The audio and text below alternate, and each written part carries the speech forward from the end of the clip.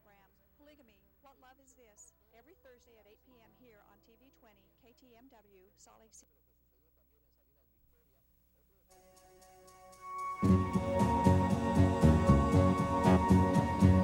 I went out walking through streets paved with gold, lifted some stones, saw the skin and bones of a city without a soul.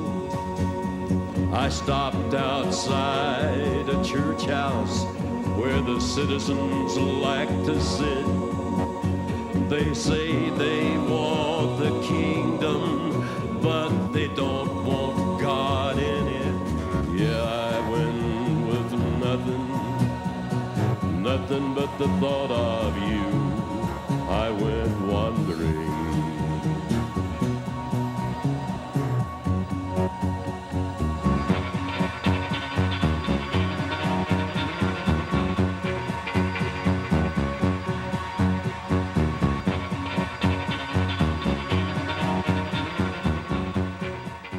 Live from the Mecca of Mormonism, Salt Lake City, Utah. This is Heart of the Matter, where Mormonism meets biblical Christianity face to face.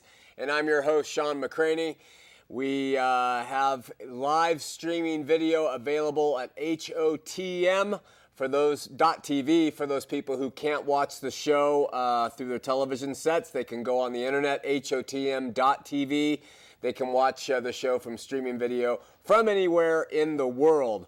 Also, you could go to AM 820 KUTR The Truth, an AM radio station here in the Salt Lake Valley, and 50,000 watts. That's AM 820 The Truth, and watch or listen to Heart of the Matter here in the Salt Lake Valley if you don't like watching television or you can't get it on your television station. Also on HOTM.tv, there's 43 hour-long programs available from 2006, 52 shows from 2007, 44 shows from 2008. That's 140 scathing hours of information for your viewing pleasure, so go check that out. Some of you have been openly and some of you have been secretly watching Heart of the Matter for years now. Some of you have written and told us that Heart of the Matter has helped you come to a relationship with the Lord. Others let us know that they have learned a lot about Mormonism by tuning in. Before we started the ministry, we wondered aloud, what is the single most important issue every individual initially faces relative to God? Is it the church they attend? The lifestyle they embrace, their political affiliations? No. Is it the sins they've committed, the life they've lived, the good they've done, the baptism they've received? Nope. Is it the specific doctrines or dogmas they believe or how well they know the Bible? No, at least not initially. By examining Scripture, we have come to understand that the single most important issue each and every one of us faces relative to God is, do I have a new heart? Does a new spirit reside within me? Have I been born again? Take a moment right now and ask yourself this very simple question. Have I been born again? If you have, I join with you in praising God and giving thanks for this oh so necessary event in your spiritual life. If you haven't, or if you aren't sure that you have, take a minute and let's address this situation. Now, if you have believed in your heart and confessed with your mouth that Jesus is Lord, the Savior, the Redeemer, if you have gone to Him honestly seeking forgiveness for your sin and a new life in Him, I want you to know that He honors this when you go to Him this way. Some people, when they have received the Lord's offer of salvation, are immediately and radically changed right then and there on the spot. We hear these stories all the time. They can discern a tangible change in their life right there. But for others, this knowledge of change is a graduated event. It arrives in stages depending on the person. I want you to know that if you have believed in your heart, if you believe in your heart and confessed with your mouth that Jesus is Lord, you are now in a place where you walk by faith. trusting in his promises. So my advice to you is to just prayerfully trust that he has promised you that you would be saved if you believe in your heart and confess with your mouth. Faithfully walk according to his will and ways, dedicate every day to him, and ask him to reveal himself to you, to open your eyes and ears and heart, to know him, to have that knowing that we talk about. I promise you that God will, in his time, assure you of this certainty of salvation. So wait and trust him. Now, if you're sitting there from whatever religious background, whatever religious history, and you have never gone to God in faith, asking for new life in him, I want to extend this invitation to you here and now. If you're a family that has not been saved and you're watching the show, use this time to receive the Lord together. Go on, get ready.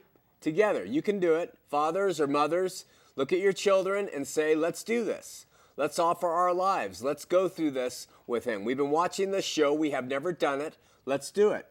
If you're a single parent or a single person, if you're divorced, if you're an elderly person, if you're a teen, even if you're a child, if you have been in a religion, but you can't say that you have seriously asked the Lord to forgive you of your sin, to be born again, to have a relationship with him, join me right here and right now, and let's do this. All right? So if you're in the listening audience, whether here in the studio or out there, if you haven't done it, you don't have to do it out loud. You can do it within the confines of your own heart. I'm going to go and just kind of pray through what you could say. If you want to say something different, go ahead. But let's just go to the Lord and do this.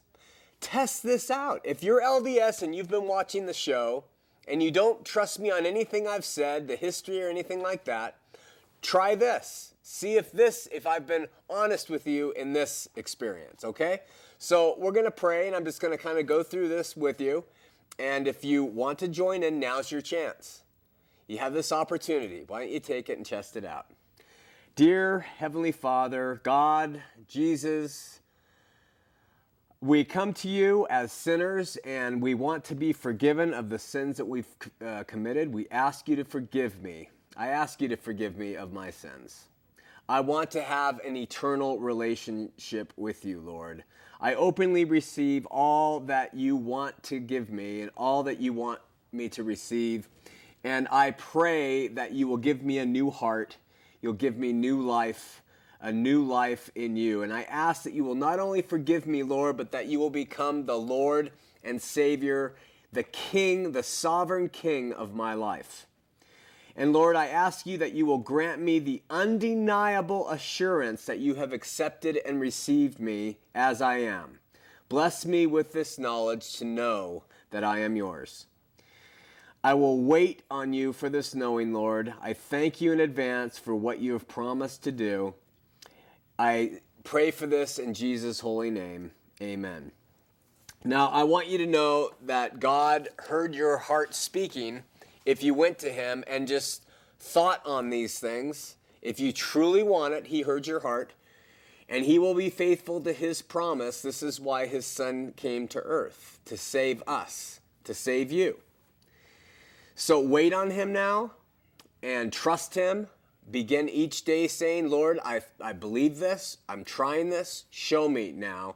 And you will begin to see him reveal himself in ways that you had never seen before. This I can promise you, having experienced it myself and knowing many, many, many people who have experienced it and have had radical life change. And so with that, let's have a word of prayer.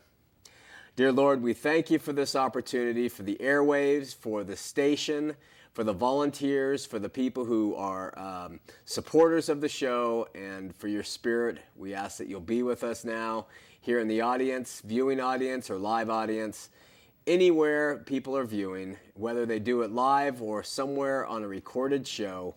We just pray that your spirit will teach us truth. In Jesus' name, amen. There are a few things that truly distinguish members of the LDS Church from people of other faiths or non-faiths.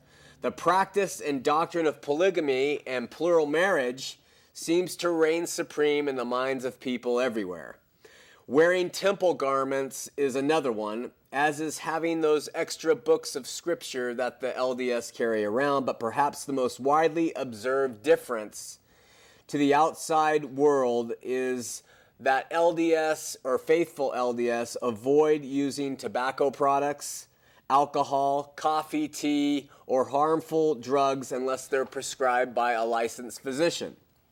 Within Mormonism itself, the command for abstaining from these things came from a revelation to Joseph Smith, who he claimed to receive, and it's known as the Word of Wisdom, and it's found in section 89 of their canonical book called the Doctrine and Covenants. In my experience, most Latter-day Saints use obedience to the Word of Wisdom as the primary indicator of an individual's righteousness, whether they are LDS or not, but especially if they're LDS. What is determined obedience to the Word of Wisdom is a relative matter in Mormonism. To some, obedience means abstaining from everything I've mentioned, but also including cola drinks, Mountain Dew, Dr. Pepper, meat, and eating lots of grain, fruits, and vegetables, and preferably if you grind your own grain, then you're even more observant of the Word of Wisdom than others.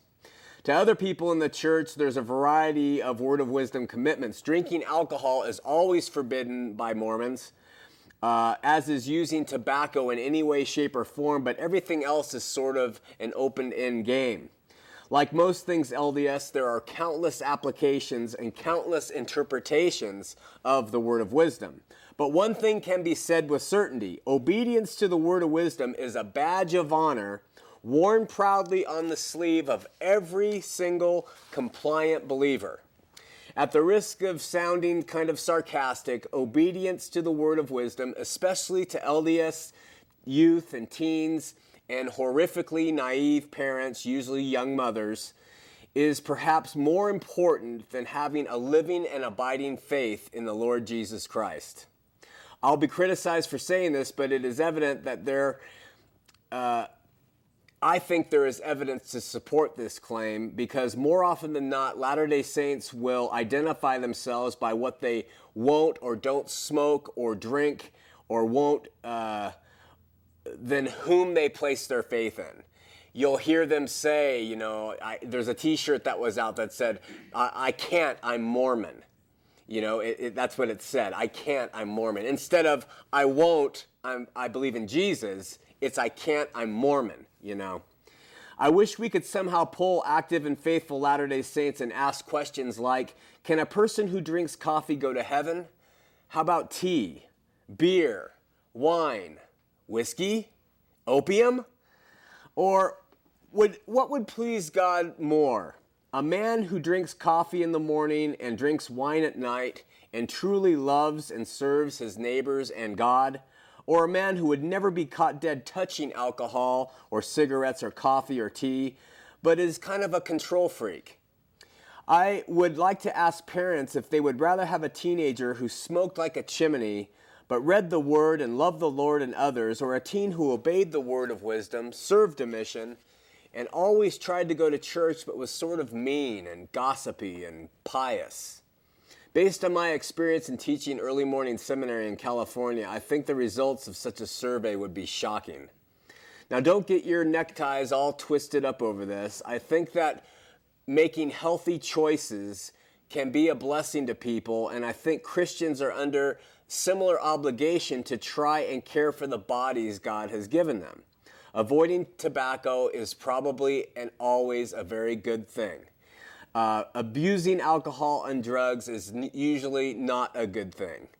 I say usually because if I had open heart surgery, I would abuse the drugs to no end until the pain was gone. Coffee, tea, whatever, I don't know. But with the exception of red wine, maybe, which I don't drink, and green teas, I happen to think the advice in the Word of Wisdom is in and of itself wise, and anyone who chooses to follow it would probably live a healthier life. Probably. So what's the big deal here? Can't I just leave this little segment of Mormonism alone? Can't I possibly, here on the show, applaud Joseph Smith for giving good advice on health and living? No way. In fact, the more I have endeavored to examine the word of wisdom, the more insidious this thing has become. We're going to spend the next few weeks talking about why. I think you'll be surprised to hear and learn some of these things. I was. I want to thank my good friend and Christian sister Sandra Tanner for supplying me with some excellent information on the topic, as well as numerous other researchers who have taken the time to find out the truth over the myth. I would recommend her book, Mormonism, Shadow or Reality. It's superb. Okay, you ready? There are 7 general areas we're going to cover regarding the word of wisdom. Tonight we're going to look at the LDS claims that the word of wisdom is evidence that Joseph was an inspired prophet well ahead of his time and that of scientific evidence. We're also going to look at the setting for which this revelation called the word of wisdom came to be. Next week, we're going to examine how committed Joseph Smith was to the word of wisdom himself and the evolution of the enforcement of the word of wisdom, what evolutionary changes the word of wisdom have undergone up to the present. The following week, we're going to look at whether the word of wisdom is doctrine or not, based on what LDS consider doctrine, how the LDS Church has altered church history so as to remove unpleasant facts about the abuse of the word of wisdom by prominent members of the church. And then 3 weeks from now, we will look at the Bible and how it stands on such doctrines as the word of wisdom. Following that, we're going to get into our review of General Conference October, because now it is available and I'll have the time to get to it. Okay.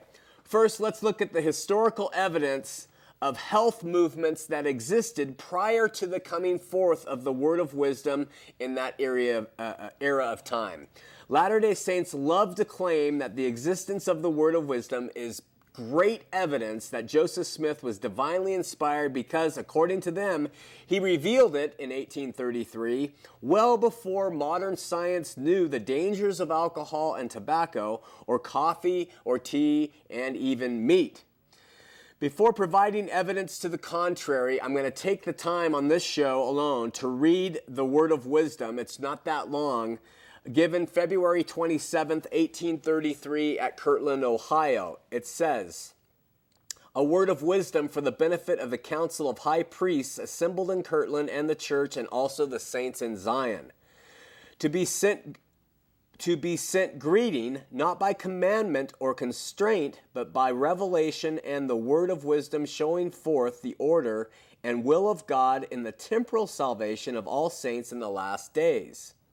Given for a principle with a promise, adapted to the capacity of the weak and the weakest of all saints who are or can be called saints."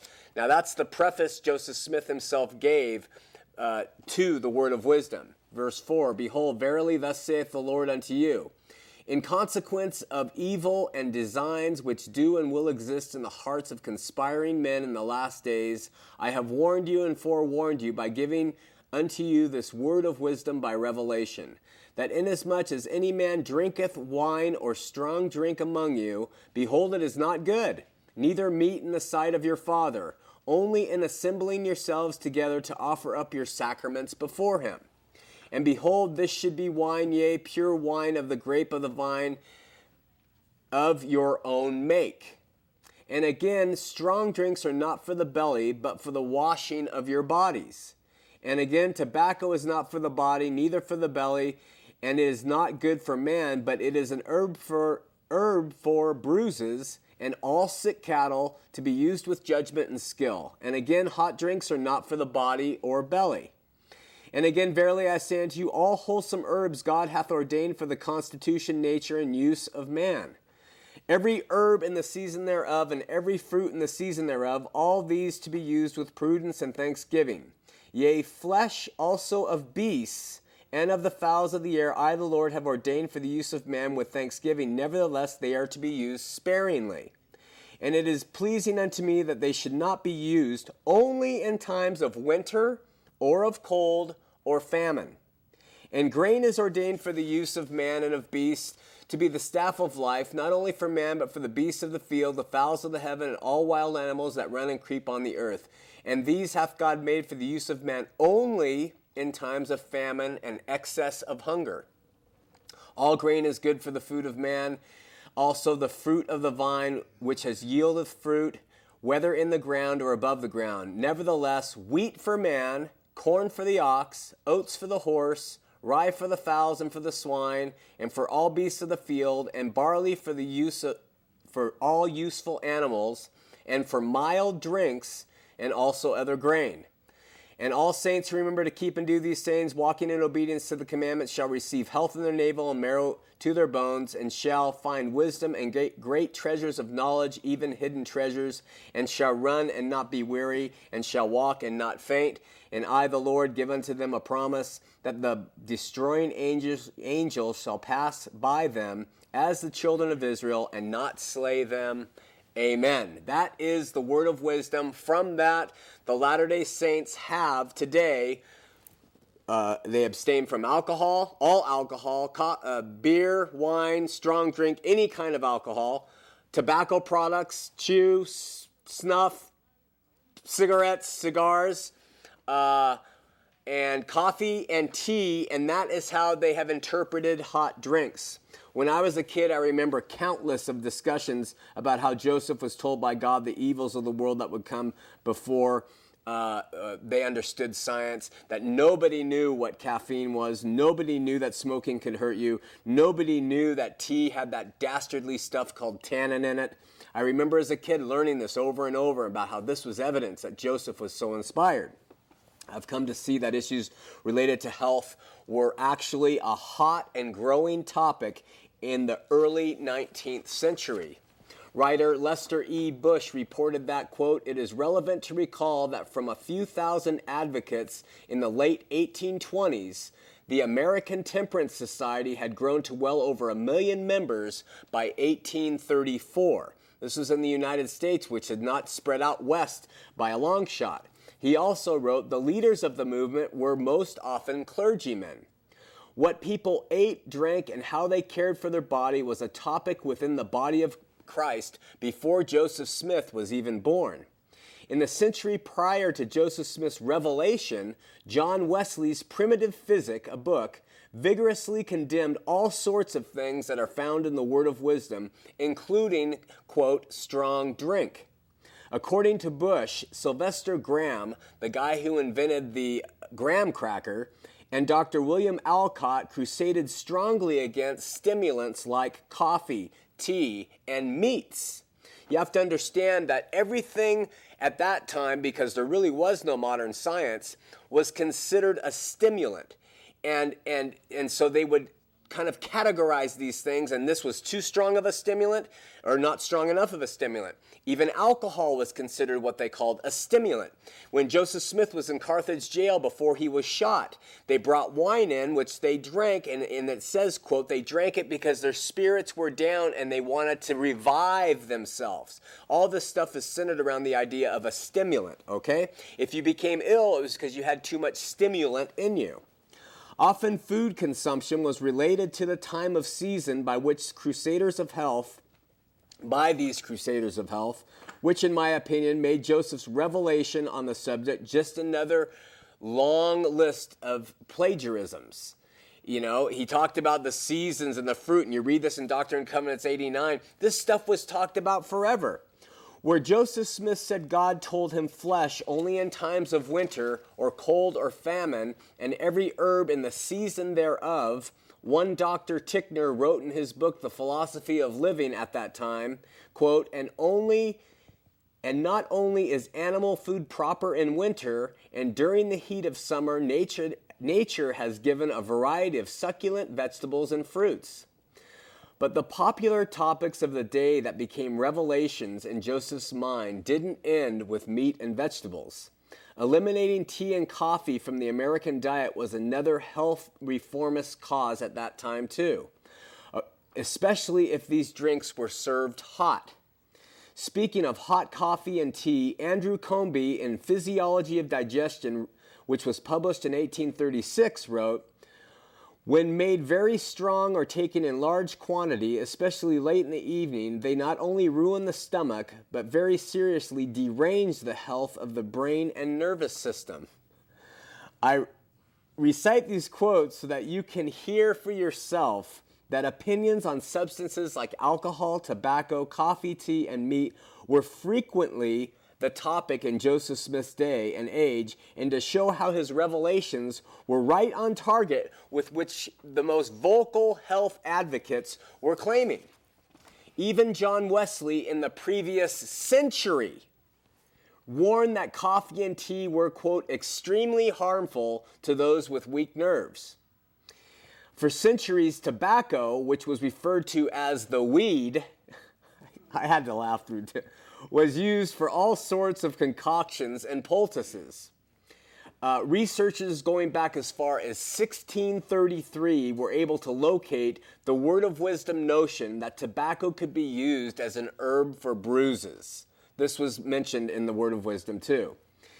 Just another example of good old Joseph taking current events around him and transforming them into convenient revelations from God.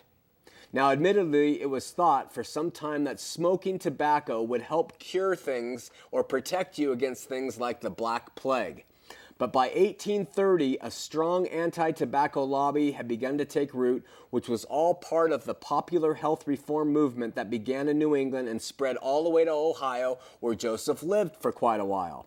This health reform movement was spearheaded by people like the aforementioned Sylvester Graham, Graham Cracker Guy, Ellen G. White of the Seventh-day Adventist fame, the Kellogg family, yes, the Tony the Tiger Kellogg guy, same family, and C.W. Post, the Grape Nut family people.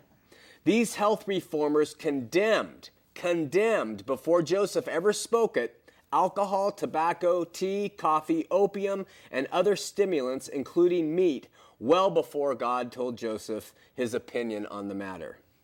In the book, The Burned Over District by Whitney R. Cross, which is a great read, by the way, he writes, quote, "The temperance movement was larger in every dimension than the burned over district altruism.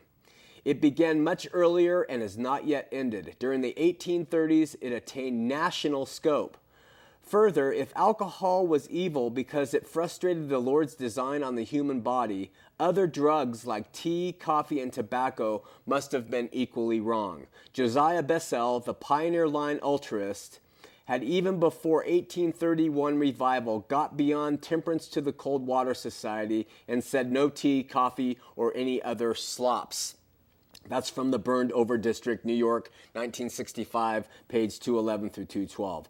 So while the advice found in the Word of Wisdom may have some basis, why doesn't the LDS Church recite a true context of the revelation, quote unquote revelation, that Joseph Smith said was so divinely inspired? Why don't they tell us that this was the condition of the nation at the time, instead of saying that he was the only one who knew that coffee or tea or alcohol or tobacco could be dangerous? When we come back, we're going to talk about how the so-called revelation actually came into play.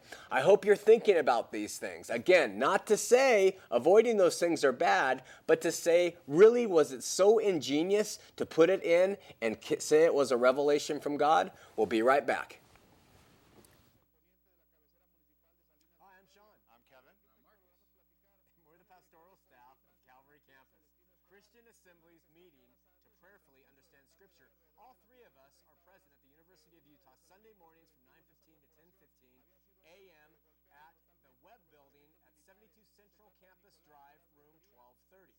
Then, on the evenings, we're at 3 different locations from 7 to 8. I'm at Weber State University at 3848 Harrison Boulevard at the Shepherd Union Building, room 331. And I'm at the Nutrition and Science Building at Utah State in Logan, room 202, also known as the Aggie Ice Cream Building, 725 North, 1200 East. And I remain at the University of Utah at the same location, the WEB Building, room 12. Welcome back.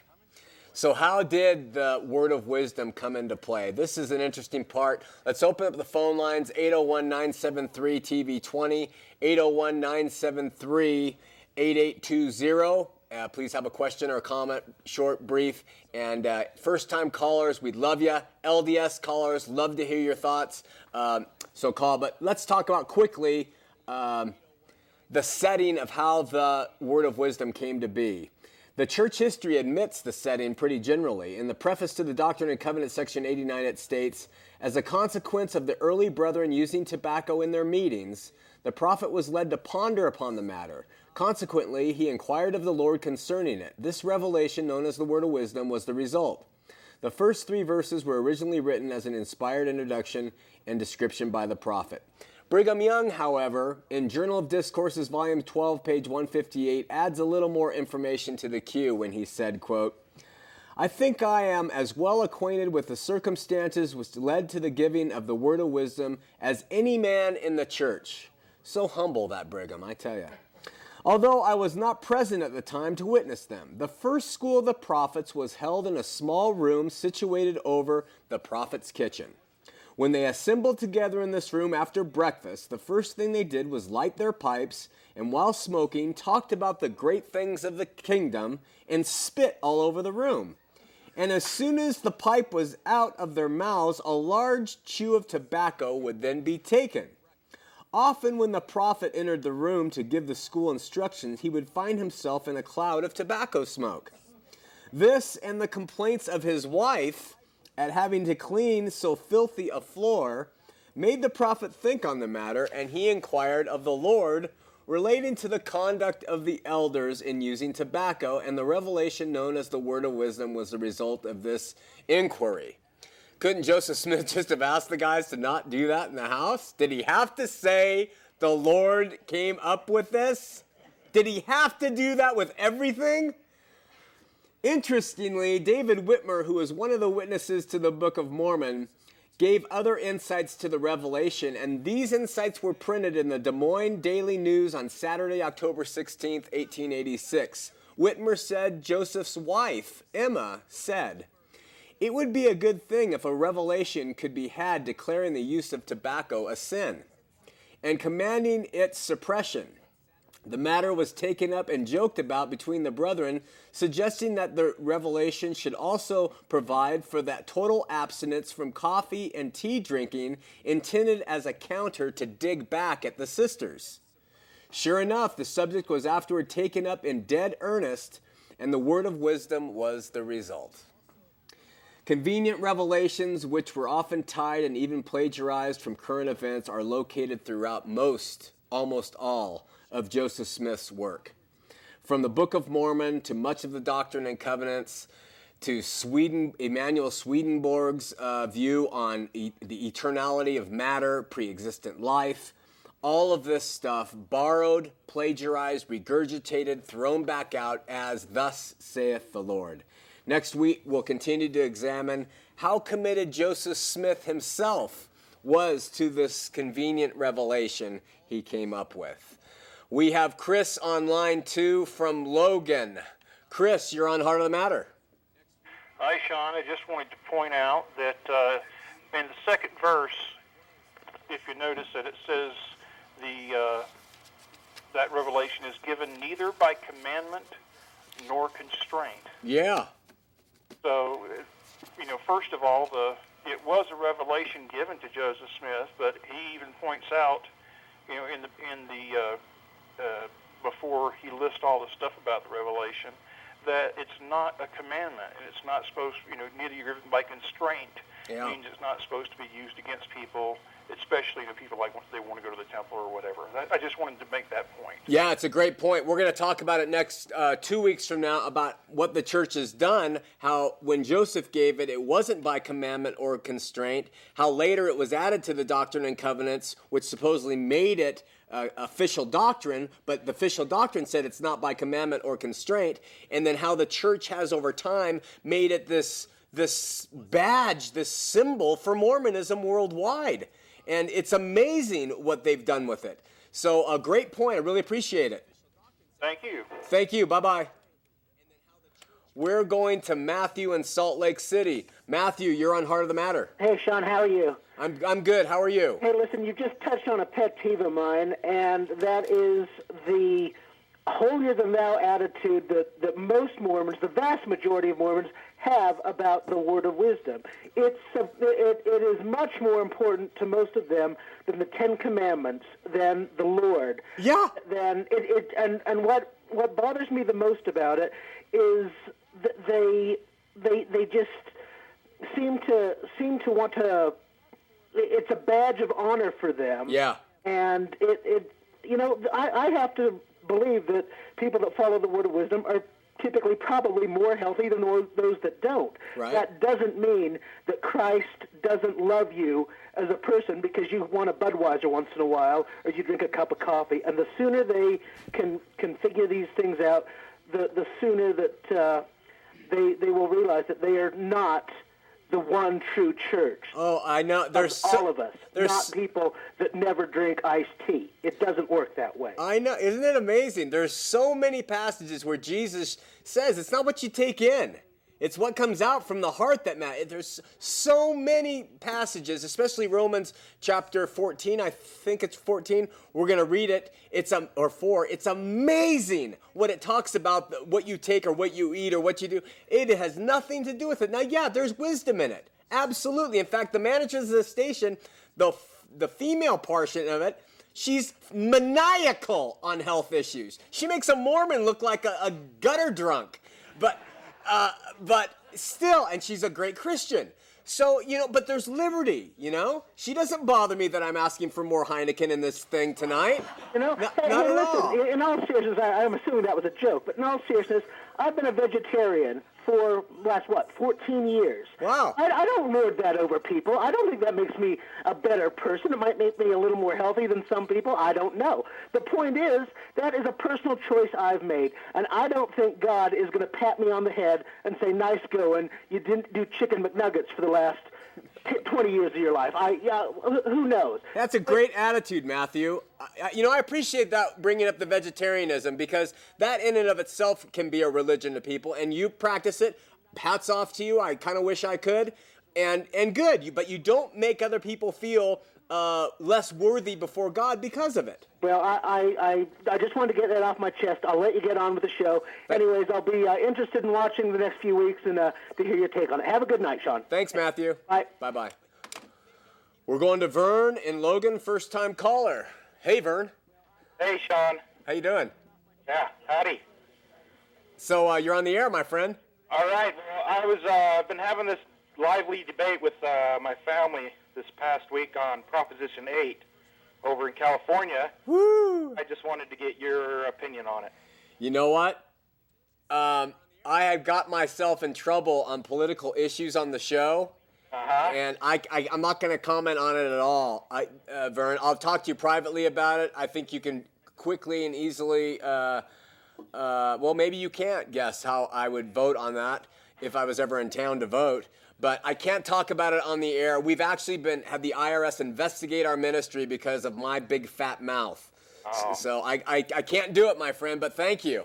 All right. Well, I'll send you an email maybe. Okay, be good. Okay, bye. Thanks. Bye-bye.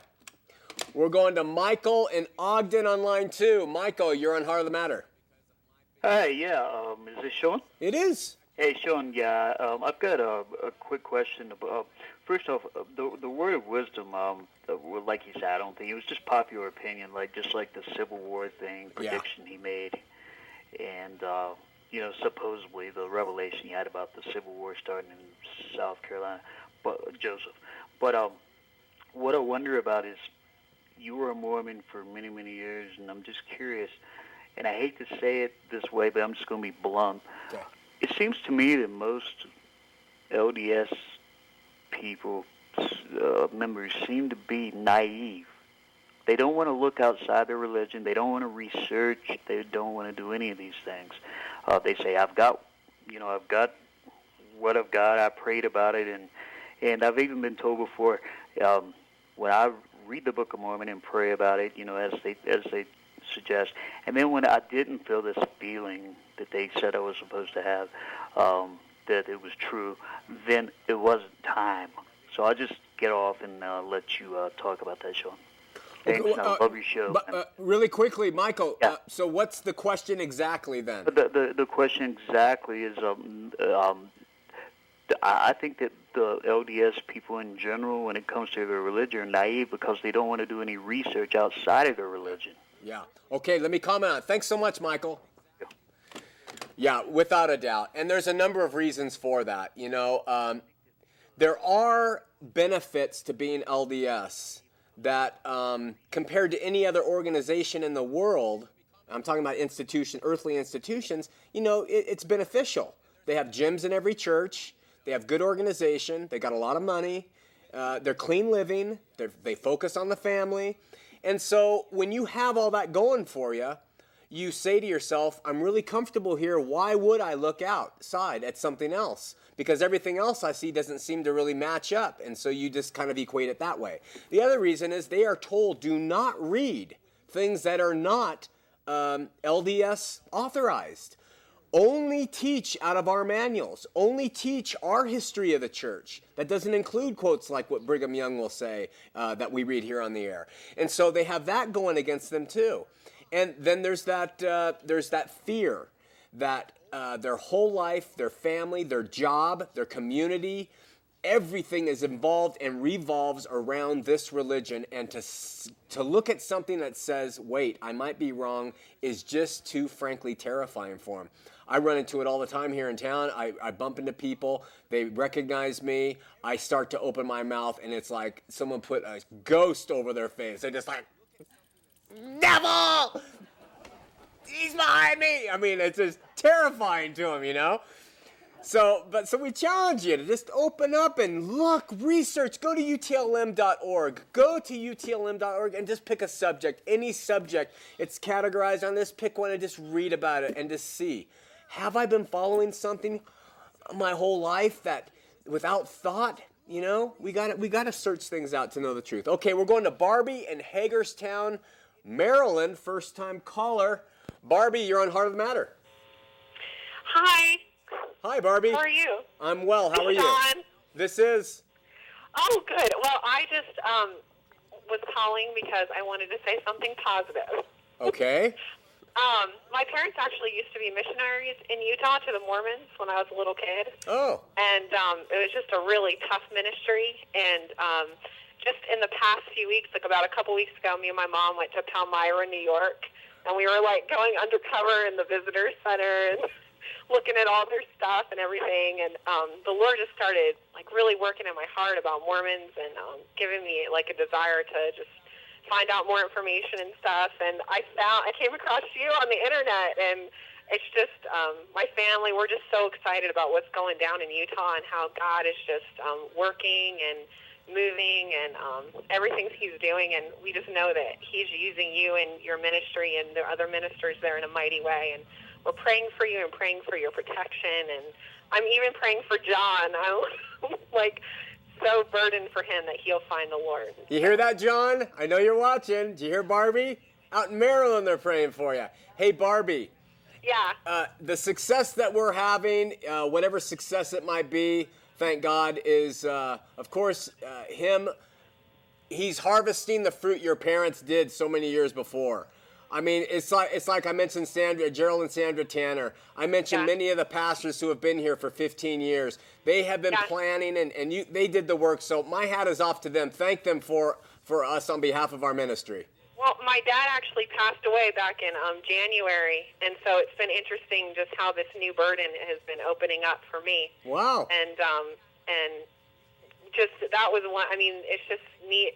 I mean, I totally agree with what you're saying. Like the Lord has been hearing people praying for so many years, and he's starting to open up the truth of this. So praise God. Thanks so much. You're welcome. Have a great day. God bless you. You too. Bye. Bye-bye. Yeah, you know, and I don't say that just flippantly. You know, not only the people who are in ministry, the Christians who have been in this state, they've been praying for decades for things to change. The fact that we've been on the air, that the station hasn't burned down, or I haven't been assassinated, it's a different time. If I was doing this during Brigham Young's age, it would have not been the same outcome. So, you know, there's been a lot of people, hundreds, thousands of people who have sacrificed for the message of Jesus Christ to get to this state, who have gone unrecognized, without a pat on the back. And they are really, truly the ones, the unsung heroes, who I know the Lord sees and will bless abundantly, like Barbie's father, who is now with him in heaven. Bruce in Salt Lake City. Bruce, you're on Heart of the Matter. Hey, sir. How you doing? Well, you? Good. Sean? Yes. Thanks for taking my call. Just had a couple of thoughts. Yes. I'm not sure that it's of primary importance that we wear our... I'm LDS, by the way. Uh-huh. I don't think it's primary importance that we wear our badge of courage, that we follow the word of wisdom. I don't think it's as primary importance as you said. Well, I hope not, but in my opinion, I think it is. There's the inner cup and the outer cup. You know, the word of wisdom is obviously an outer cup kind of thing. I wish that was all I had to deal with was the outer cup, you know? Yeah. Well, the problem is, though, Bruce, if what I'm saying is incorrect, then if you ask somebody outside of Utah or maybe even inside, describe the Latter-day Saints, the first thing they're going to say is probably something about polygamy, and the second thing is that they don't drink and don't smoke, you know, and they don't drink coffee or tea. Those things, and so if they know that so readily, they don't know anything else, but they know that about you, then it seems to me that the LDS have perpetrated that out to the public better than anything else. Well, just because it's an identifying mark that we wear blue headdresses and everybody knows it, I don't think that means that anything's been perpetrated. It's just an obvious fact. Well, the problem with the comparison with the blue headdress is the blue headdress is something that's worn outwardly. And I made the comparison that the word of wisdom is worn like a badge of honor. And so that's something you do inwardly. No. That is one of the most outward things that we do. I've sat next to people that have been drinking in meetings. I've been invited to invite smokers. I have invited smokers to sacrament meeting, and don't worry if you're smoking. That's such an outward thing at times. It's one of the most outward things. Yeah. There's a lot more things that go on inwardly that are far more dangerous than drinking and smoking. But the question I have, Bruce, is like you said, if you go to the dinner party and people are drinking and all around you and you don't, do you just say, oh, no, I don't care to drink, or I don't want to drink, or do you say, I don't drink because I'm a Mormon? I say no thanks. Yeah, because most people would add I'm a Mormon somehow into that. Well, I say no thanks because at that point it is an inward thing. Yeah. But when you ask me why, I might tell you, I might not. But Can I get an honest opinion from you? Yeah, sure. What happens to somebody who's in the LDS church, active, so to speak, and they start smoking and they come smelling of smoke? How are they treated?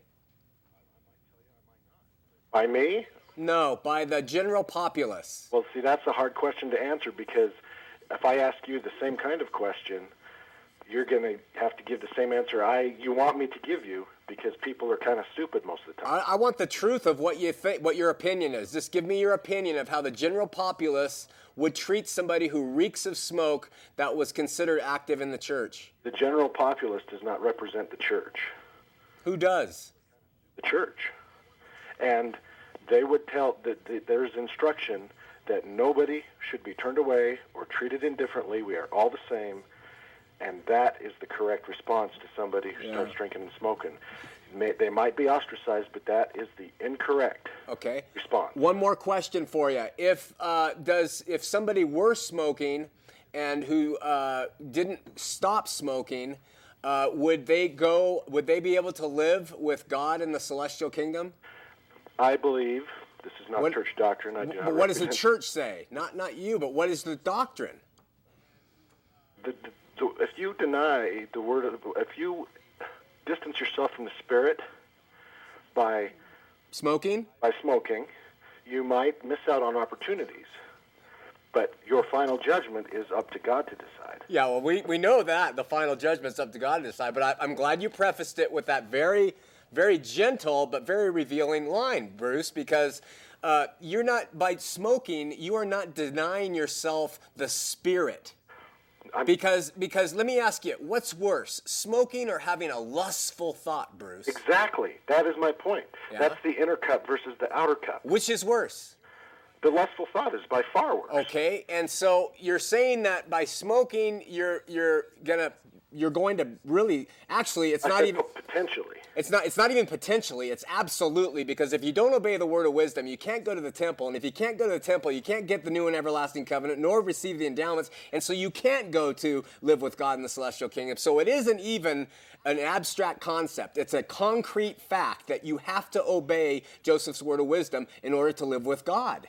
And see, this is the whole problem. This is why this show exists. It's because that stuff is absolutely unbiblical. I was just wanting to say that I don't believe it's of primary importance that badge of honor be worn. I've known people who are smokers and drinkers, and my estimation of them is not diminished. You're a good man, Bruce. God bless you. One more question, sir, please. Yes. Are you there? I am. I'm not convinced that having an opinion with current affairs constitutes a convenience in making a scriptural policy. If everybody should be wearing blue headdresses, and everybody thinks they should, and I pray and I get an answer that says, yes, the Lord wants you to wear blue headdresses, that doesn't mean it wasn't a real revelation. That's fine, but why don't they give us the full picture of the historical environs of the time, instead of acting like Joseph received a revelation that really nobody had ever really considered before? I think that's the folklore of the general populace, building that up. I see. The church is pretty honest in saying Emma was tired of cleaning it up and suggested it. Yeah. That's, like you say, they're almost out there with it. You read Journal of Discourses, you've got the whole story. Yeah. Okay, man, thanks so much. Take care. Okay, bye-bye. All right, we're going to Mark on line 2. Mark from Salt Lake City, you're on Heart of the Matter. Hey, thank you. When you were reading the Word of Wisdom, you mentioned a mild drink made of barley. And beer has always been known as a drink of temperance. Could it be he was referring to beer as opposed to strong drink? Absolutely. I'm certain he was referring that beer was okay. Okay. Second point is the fellow Mike with the accent, the interesting accent that was talking about Mormons being sheltered. Yes. I feel quite guilty of that myself and a lot of my Christian friends. I hate to criticize Mormons for something that we do a lot of in the Christian community. And we do. My friends at Calvary Chapel do it all the time, it seems like. Well, it's not just Calvary, it's everywhere. And I would agree, you know, people in religion, really, they do that. You put the blinders on and you start trudging ahead because you don't want to think about the things that make it difficult. So I would agree with you. Yeah, absolutely. It's a good point. My last point is it seems like the Bible uses Proverbs as God's word of wisdom, which points to Jesus, our wisdom. And that's a good word, I think. That's Proverbs. A good one. Yeah. Okay, thank you. Hey, thank you. Bye-bye. We're going to Samuel in Salt Lake City. Samuel, you're on Heart of the Matter. Hi, Sean. Hi, Samuel. I'd like the names of the person or those persons who claim they are better than others by keeping the word of wisdom. You. And if they insist that they're better, I'll give them a what for, and I'm not one of them. Give them a what for, they'll make them want to take some beer to calm down. You're going to inflict the punishment, are you, Samuel? That sounds like a good Mormon effort there. No right and good and faithful LDS should ever think they're better than anybody else, no matter what commandments they keep. Samuel, you know, I hate it when we talk about theory versus the practicality versus the reality. Well, the practicality and reality doesn't make a church. You know, it does make a church. It makes the LDS church in this state, and this is part of the onus that people in this state who are not LDS have with many of the LDS around them, is this look down their nose, we're superior to you, I wear holy garments. I'm sorry, I know it's painful and you think I'm being critical. I'm speaking just what the general consensus is. That's just how it is, Samuel. Well, and how they act can make a church, then we've got to blame Peter and some of the other guys in the New Testament. I do not think that the doctrine that are taught in the Word of Wisdom or these other things of wearing these garments and all this stuff has anything to do with the Pauline epistles or Peter or anybody else. Well, I think it's all stems from Joseph. I'm not trying to make a connection. I'm just trying to show that there's people in the Bible that will make the church look bad because of how they act. Well, but we're not talking about the exception here. We're talking about the rule. No, I'm just saying it should not be broadcast that LDS think they're good by keeping the word of wisdom. That's totally wrong. I don't think it's totally wrong. I think it's totally right. And so, you know, and What make up for it if I tell you that you're probably better than I am, that I'm a bigger sinner than you are? No, because it would... Well, are we going to out-sin each other here? No, you're not, Samuel. Even though I keep the word of wisdom and try to obey the commandments in the Bible, I bet I'm a worse sinner than you are. Golda Meir said, "Stop being so humble. You're not that great." You know, there's. I'm just saying that to try and put it in perspective. Okay, Samuel, I don't want to get into whatever kind of contest they call that. Official teachers. What? I've been taught by official teachers in the church. Yeah. We're no better than anybody else. And you know, wait a minute. What did you just say? What did you just say, Samuel? I've been taught by teachers that we should not think that we're better than anybody else. Well, you know, if you believe in anything that Jesus said, of course you're going to teach that. But here's the rub. Don't you see what I'm trying to say? The official stance can say one thing, but how does all this stuff translate down to the people and their outward actions? Yes, unfortunately, it may translate bad, but it should not be established as our creed that we believe that. Oh, I don't think that you believe. I don't think that's a creed. No, I don't think there's. Well, talk as if it were. Well, I think, you know, just like that quote from Brigham Young. I don't think there's a man in the church who knows this better than I do. I know, I hear this kind of attitude of pride that comes through, and it might not even be intentional, and they think they're being humble, but there's this arrogance that does come through. I'm sorry, it comes from the root of the tree. This is the nature of human nature, and not judge based on how people act. Human nature will always make things look bad. Okay. All right, Samuel, thanks for the call. Okay. Okay, bye-bye. You're listening to what I said and not doing it anymore. Not doing what anymore? Telling people that we think we're good because we obey the word of wisdom. You do? Oh, everybody. I'll see ya. Bye. Bye. We're going to Eileen, first-time caller from Taylorsville. Eileen, you don't have much time. 1 minute. Eileen? Uh-huh. You only have 1 minute, my dear. Okay. You're on the air. Don't watch the TV, Eileen. Okay. Hi, Sean. Hi.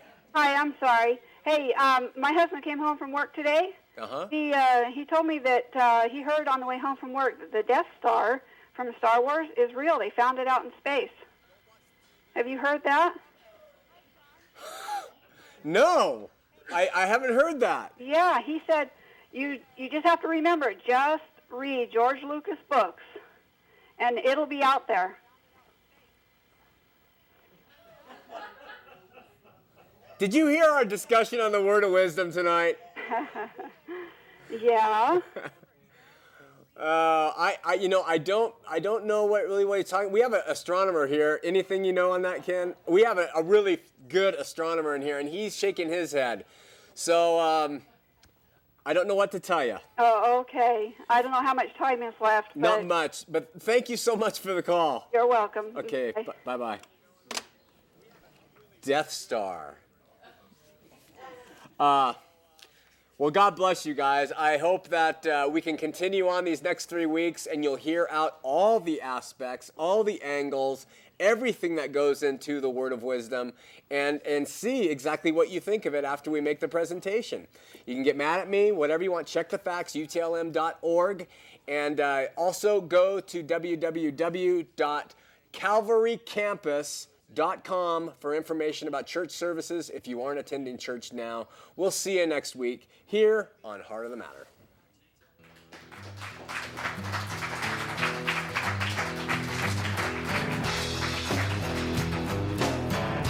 I'm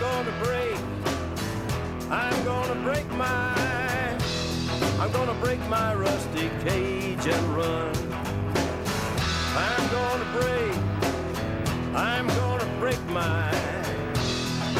break my rusty cage and run. I'm gonna